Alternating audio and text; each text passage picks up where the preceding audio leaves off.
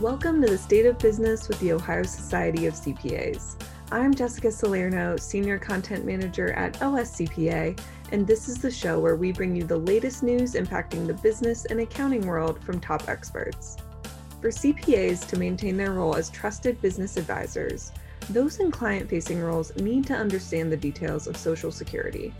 In this episode, I spoke with the Social Security Administration, specifically Brandon Smith, a public affairs specialist in downtown Cleveland, and Robert Fenn, the public affairs specialist in downtown Akron. We discussed the requirements to become eligible for benefits, working and receiving retirement benefits, how spouses factor in, and much more. We started the conversation with Brandon telling me how you become eligible for benefits. Here's what he had to say. As far as retirement benefits concerned, there's a work and an age requirement. You can't have one without the other as far as your benefit eligibility. For Social Security retirement benefits, as far as the age is concerned, a person needs to be at least 62 years old for reduced retirement benefits. Every month that they are willing and able to wait, the check would increase. So if you're 62 and 9 months old, that check is a little bit larger than it would have been at 62 and 2 months. Every month does make a difference. Person also needs to have worked and paid into the system for at least 10 years on a part-time basis. Those 10 years do not have to be consecutive. Over the course of 10 years of work, a person would earn 40 credits, sometimes known as 40 quarters of coverage. In 2021, a credit of coverage is $1,470. You can earn up to 4 credits or 4 quarters of coverage per year. So for this year, that would be $5,880 that a person would need to earn to get the 4 credits towards the 40 that they would need for benefit eligibility. So that's sort of the foundation. That's the sourdough starter of retirement benefit eligibility. Did you work long enough? Did you hit the required age? And everything else is sort of going to build off that, be it spousal benefits where you're married long enough, you meet the requirements based on age. Same thing with survivor benefits. But I'm sure Rob has a couple of more things to add to that one as well. And Brandon, I love the sourdough starter comment. Very pandemic timely.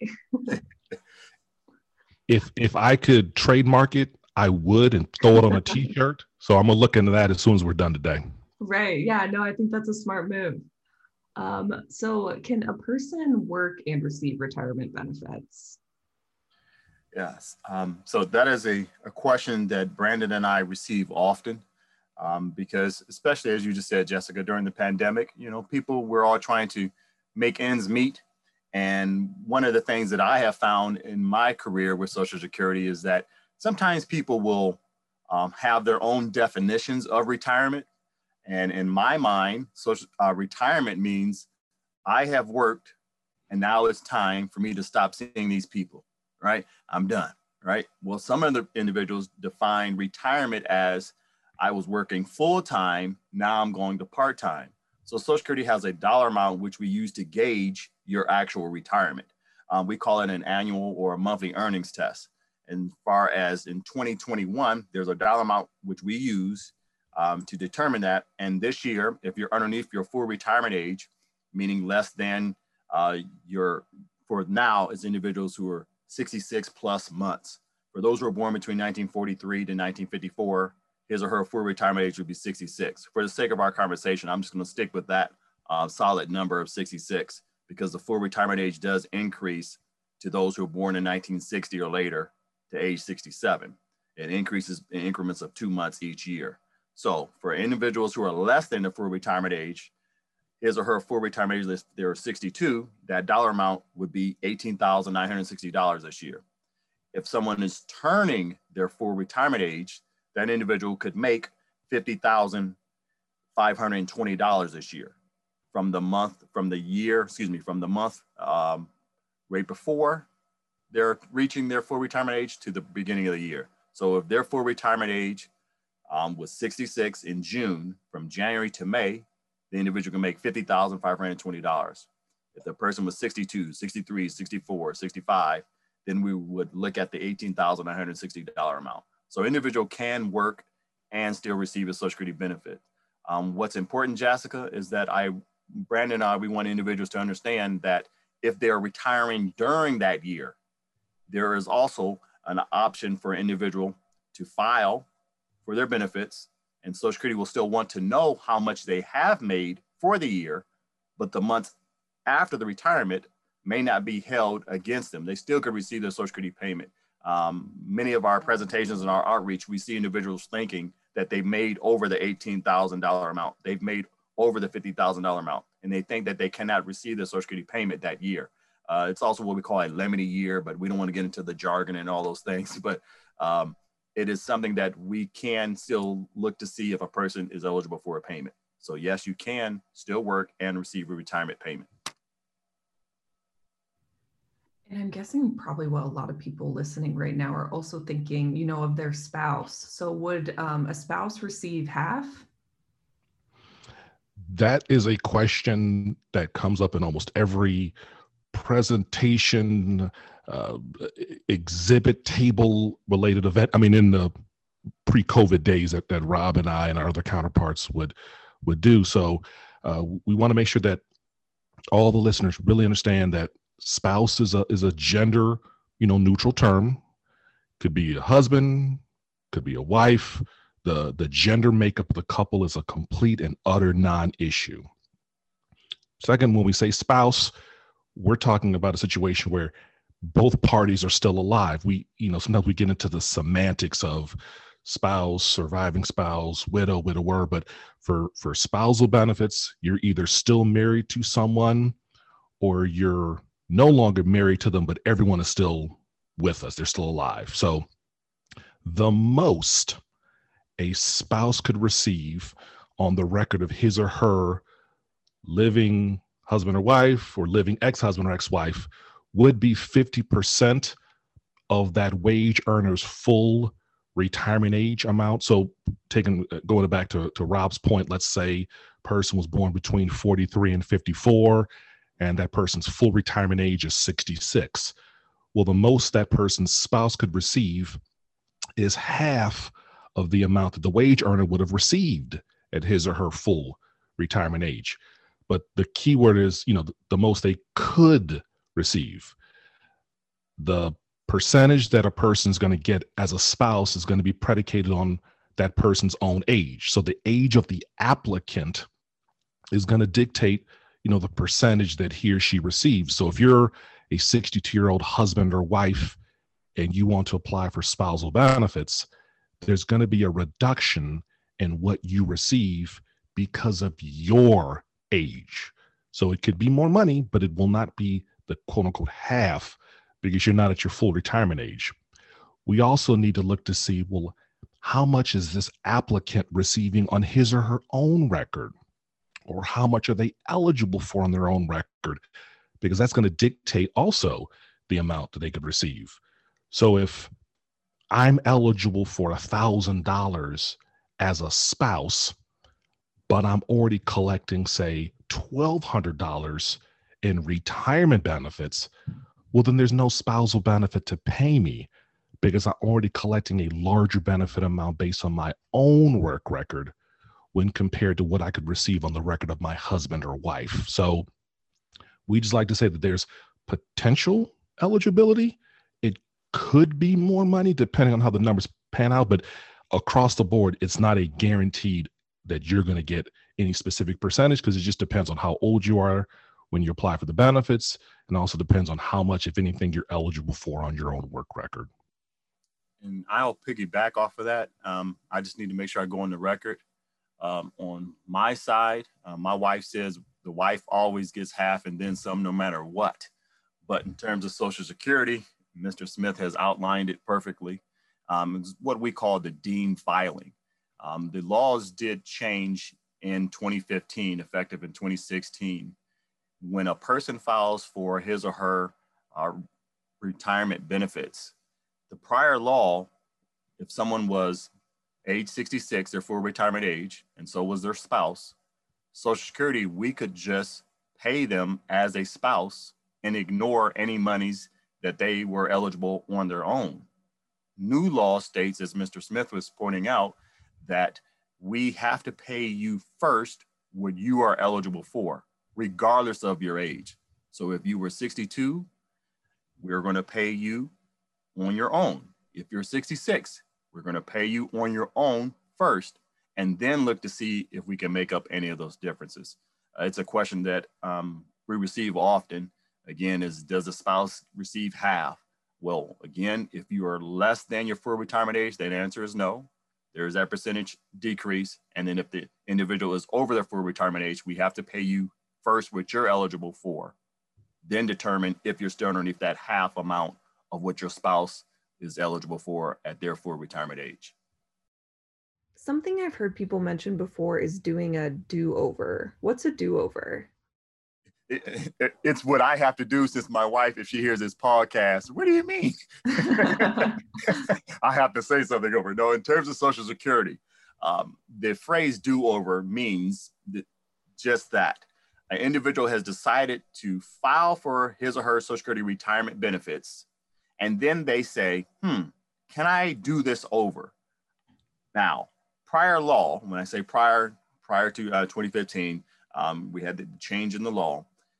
The individuals could file a Social Security retirement benefit, receive his or her payments, and Social Security then will allow that individual, if they wish, to fill out a form to state that they wish to return all of the monies in which we sent to them.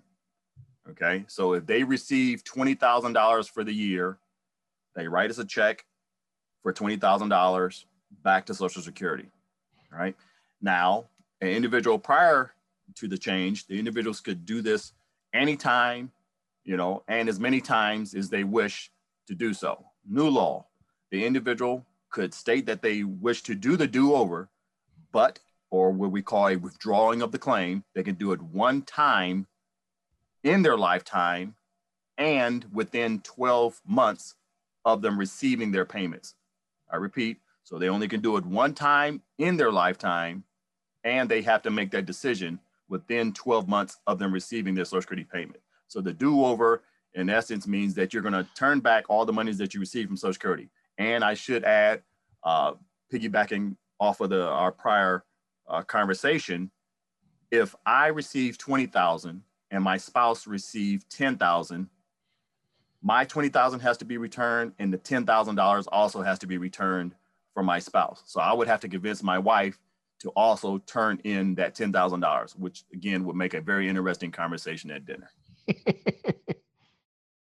Would a non-covered pension affect Social Security benefits? That's another one of those topics that, like I said, Rob and I and all of our counterparts here in the Buckeye State, we hear this all the time. We get questions about this. So just to, once again, going back to the sourdough starter, laying the foundation, people just want to be aware that there are two laws that can potentially affect your Social Security benefits when you're going to get a non-covered pension or non-covered benefits. Let me just maybe flesh out what that means. If you work for a job that doesn't contribute into Social Security, the benefits that you derive from that job can affect your Social Security. So I know people sometimes will say, well, who are you talking about? Who do you work for? Do you work for city, township, village, the county, the state? Then you're a non-covered government employee. Police and firefighters, non-covered employees. Do you work for school system, public school system, public university, public hospital, public library? Even like most counties, we're all blessed to maybe have like a metro park system, some sort of regional park district in our area. Those are all independent sort of government entities. I know here in the greater Cleveland area, even the Northeast Ohio Regional Sewer District, those are considered government employees. So if Social Security taxes aren't taken out of your paycheck, and you work from some sort of political subdivision, you're considered a government employee. Now, the two laws that could affect you, there's windfall elimination provision. Windfall elimination provision would affect the Social Security benefit that you would be eligible for based on your own work record. It causes us to change the formula that we use to figure out your benefit. It will not eliminate your benefit. You'll still be eligible. Assuming you have the age, assuming you've worked and paid in the system for at least 10 years on a part-time basis, you'll still be eligible for Social Security retirement benefits. But the fact that you're getting a public pension will cause the formula to be slightly altered. The second law, government pension offset. It affects the Social Security benefit that you would be eligible for based on someone else's record. So back to our information about spousal benefits. If I want to apply for benefits on the record of my current spouse, my ex-spouse, my late spouse, my public pension is going to affect the amount that I could receive from his or her record. And since it's an offset, it's possible if my pension is large enough that I won't collect any spousal, ex-spousal, or survivor benefits because it's directly tied to the amount of my public benefits. 2/3 of the gross amount of my monthly non-covered benefits are going to be subtracted from whatever I receive from Social Security as a spouse or a surviving spouse. So if I'm going to get a $900 pension from Ohio Public Employees Retirement System, OPERS, 2/3 of that amount, or $600, would be subtracted from whatever I could receive from Social Security. So if my husband or wife's record could pay me $500 and I'm getting a public pension of $900, and they're going to take 2/3 of that amount, 600 subtracted from 500, now you're into some weird negative number. So in that instance, I wouldn't receive any benefits from my spouse's record. So it's probably best if, the listeners encourage their clients, or even if this affects them directly, make sure that whenever you're about to apply for Social Security, you have an idea of how much your public benefits are going to be, when you're going to receive them, so that we can accurately input that information to make sure we're going to pay out the correct amount of Social Security benefits. And when you mention benefits, Brandon, are those benefits taxable? We can answer the questions regarding Social Security benefits. I don't know if the benefits from the non-covered jobs are taxable. My assumption is they are. As far as Social Security benefits, yeah, and I know Rob had a couple of thoughts regarding the taxation of Social Security benefits that he wanted to share. Mm-hmm, mm-hmm. So the taxation of Social Security benefits, again, Brandon and we represent the Social Security Administration. We do not represent IRS, but this information we can share to the public and CPAs and the like, is that what's going to take place is that if individuals are receiving a Social Security payment, then IRS is going to look at their adjusted gross income plus any non-taxable interest and half of their Social Security benefits. So $12,000 is what they receive for the year, $6,000. They're going to add those up, and that will equal to what we call the combined income. Combined income. I repeat, your adjusted gross income, non-taxable interest, and half of the Social Security benefits will equate to the combined income. So what are those hard numbers that IRS is going to look at to determine what is a combined income? For an individual, if their combined income is between $25,000 to $34,000, they may have their benefits taxed up to 50%. Doesn't mean it's going to be 50%. It could be 1, 2, 3, whatever. There's a scale up to 50% of their benefits. If they are individual, filing individually, if it's more than $34,000, it can be taxed up to 85%. The same applies for a couple. If they're, as a couple, they're filing, the numbers are 32,000 to 44,000. It can be taxed up to 50%. If that couple is more, their income, combined income is more than 44,000, then it's up to 85%, up to. Now, the real world, Jessica, is that what individuals do is they file for their Social Security payments. They receive those payments. The next year, if they will, if you, for lack of better words, they get a ding from IRS saying that you may owe. We at Social Security, we have a form that we use that comes from IRS, a W-4V, voluntary tax withholding form. An individual could submit this form, simple form, their name, Social Security number, signing off, and they can elect to have a certain percentage withheld from their Social Security payments, because the Social Security payments that we send out, there aren't any taxes taken out of that. But an individual can elect for us to withhold a certain percentage amount from their Social Security payments for them to cover them for the next year. And those increments are 7, 10, 12, and I believe 26 or 22% for them to have that withhold. They have total control over that. They can start in January, 7%, and then contact us in March and say, can you stop this or change it to a different increment? The only thing is, of course, if you contact us on March 31st, it'll be too late for the April payment to be affected. And earlier we were talking about spouses. Are ex-spouses eligible for benefits? Yes, ex-spouses are eligible for benefits. It all depends on the duration of marriage. It's what I call my Elizabeth Taylor, Mickey Rooney clause. And I also call it Halle Berry, but that's just me. The point is that if you have a couple, and again, as Mr. Smith Brandon had mentioned earlier, all of Social Security policies are gender neutral. So if you have a couple and they were married and for at least 10 years, the spouses are potentially eligible on their record. So let me just make sure I give an example for clarification. You have, I'll just use myself. I'm married, and if I am eligible for $1,000 and my spouse was eligible for $400, I'm using that number because it's less than half. And if my wife and I have been married over 10 years and then we part ways, she is still potentially eligible when she reaches her retirement age, and I also am, at least my retirement age. Both individuals have to at least be age 62, right? So if she was older than me and she was age 62 and I was 61, I have not reached my retirement age yet. So my wife could file as an ex-spouse. We've been married over 10 years. She could file on her own first if she had any earnings that she was eligible for. Then I reached age 62.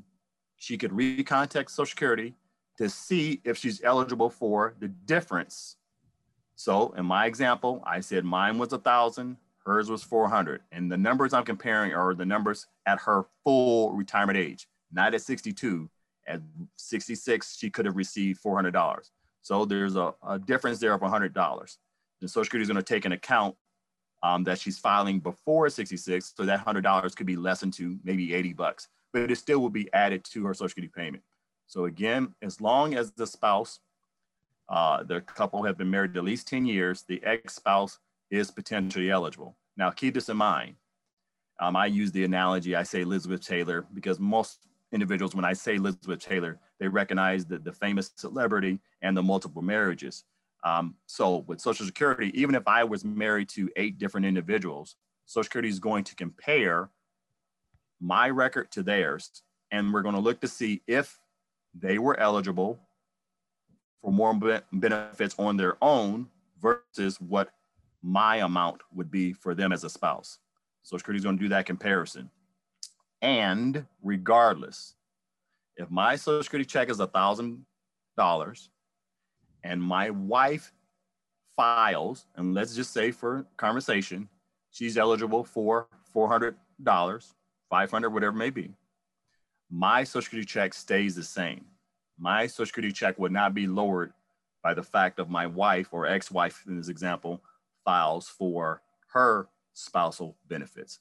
So the duration of marriage is what counts, but also what we're going to look at for Social Security purposes, we're going to look at what is the spouse eligible for on their own to determine how much their Social Security check is going to be.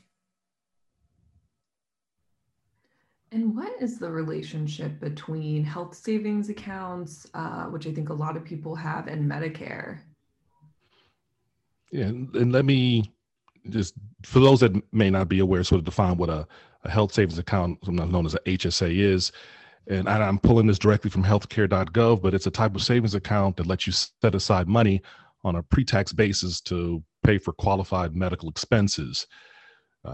Those untaxed dollars could be used to pay for deductibles, co-insurance, co-pays, and some other expenses. And by doing that, a person might be able to lower their overall healthcare costs, but generally those funds can't be used to pay premiums. Now, regarding the relationship between the HSA and Medicare, and this is an IRS rule, this isn't a Social Security rule per se, but one of the rules regarding contributing into an HSA is you can't be on Medicare. Medicare, that federal health insurance for people that are aged or with certain disabilities. There's two main parts to Medicare: Medicare Part A, which pays your hospital insurance; Medicare Part B, which covers your outpatient doctor services. So a person can't be on Medicare if he or she wants to continue to contribute into an HSA. So someone may want to take that into consideration, when they either apply for Social Security benefits or if they're thinking about delaying, because while a person of Medicare eligibility age has the right, or if they want to refuse the Medicare Part B, if you're over 65 and receiving a Social Security cash benefit, you're going to be on Medicare Part A, and there's no way to sort of uncouple Part A eligibility and receiving the cash benefits if you're over 65. There's no way to withdraw just from the A. You would have to withdraw completely from Social Security as well to no longer be eligible for the Part A. Also, if you're applying for either Medicare or Social Security benefits and you're doing it past 65, there's going to be an automatic retroactivity of up to 6 months for the Part A. So let's say a person, he or she is still working, they have healthcare coverage from their job, they're not on Medicare at all, they didn't need it. Fast forward now, they're 66, 67, and they decide, yep, I want to, push the eject button on employment and I want to enjoy this retired life. So they decide to start taking their Social Security benefits.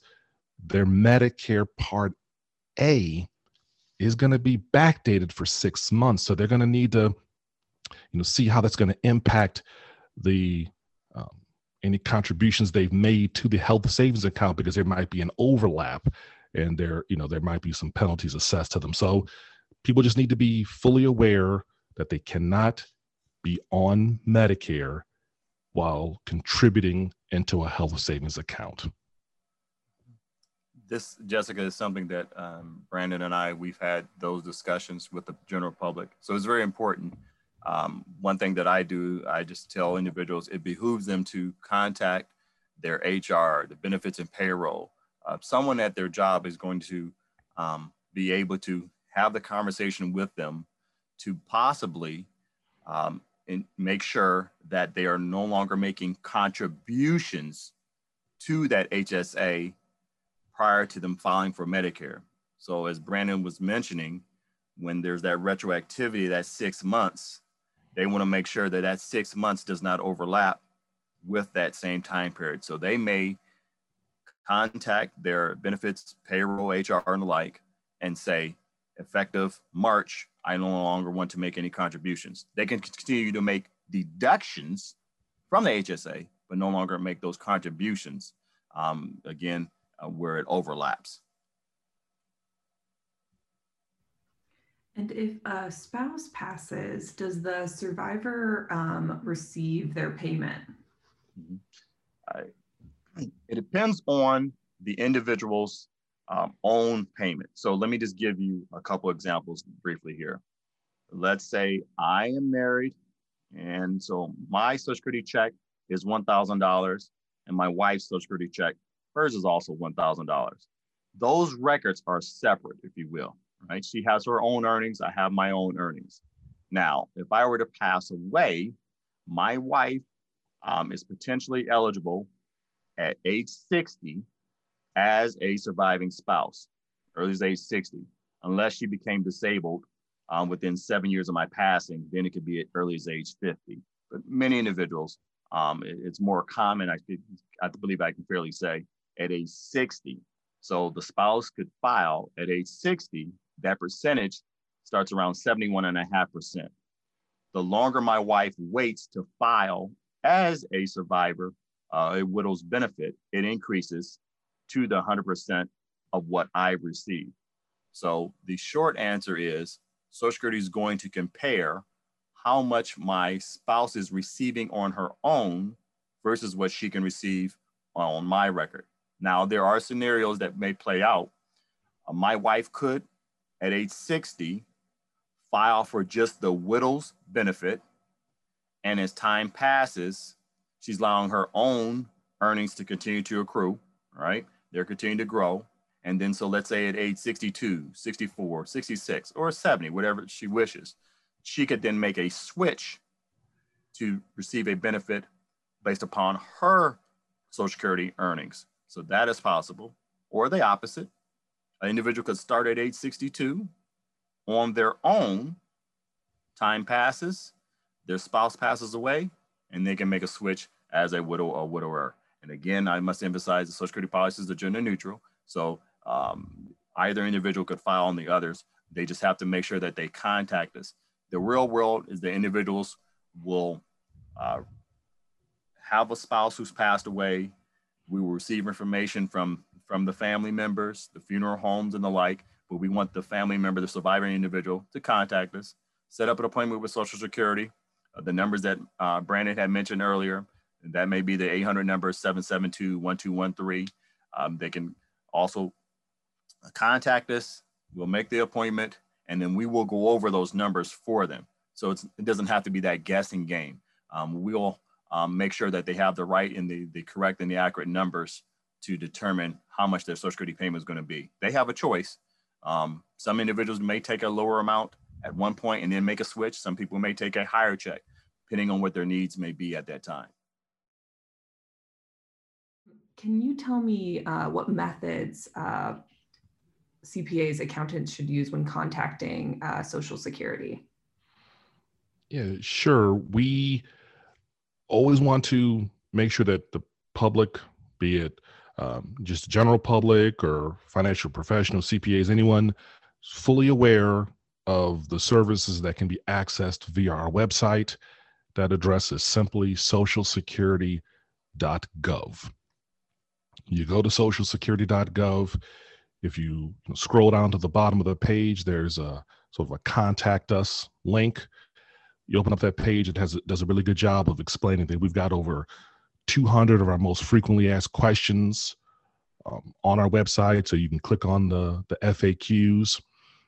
A person can apply for benefits on our website, retirement, spousal, disability, Medicare, and in some instances, a person can even apply for the needs-based disability program supplemental security income.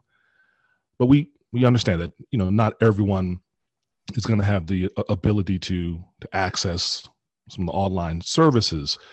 So if that isn't something they can do, if you can't use the online services, you can reach, your local office between the hours of 9 a.m. and 4 p.m. Monday through Friday. When you've gone to socialsecurity.gov and you've gone out of the bottom of the page and clicked on contact us, on the bottom of the next page, there's a field office locator where you can put in your zip code and it will give you the phone number and the fax number of your local office. So the direct address would be socialsecurity.gov/agency/contact. Go to the bottom of the page and click on the field office locator, and that'll give you the ability to look up your individual servicing office based on your zip code. If the services if you can't reach your local office, we have a toll-free national number, 1-800-772-1213. Representatives are available between most hours Monday through Friday. You can do like 8:30 to about 4:30 or so for the online services. So it's really about letting people know that, yeah, you can call us, you can go on our website, you can talk to a local person.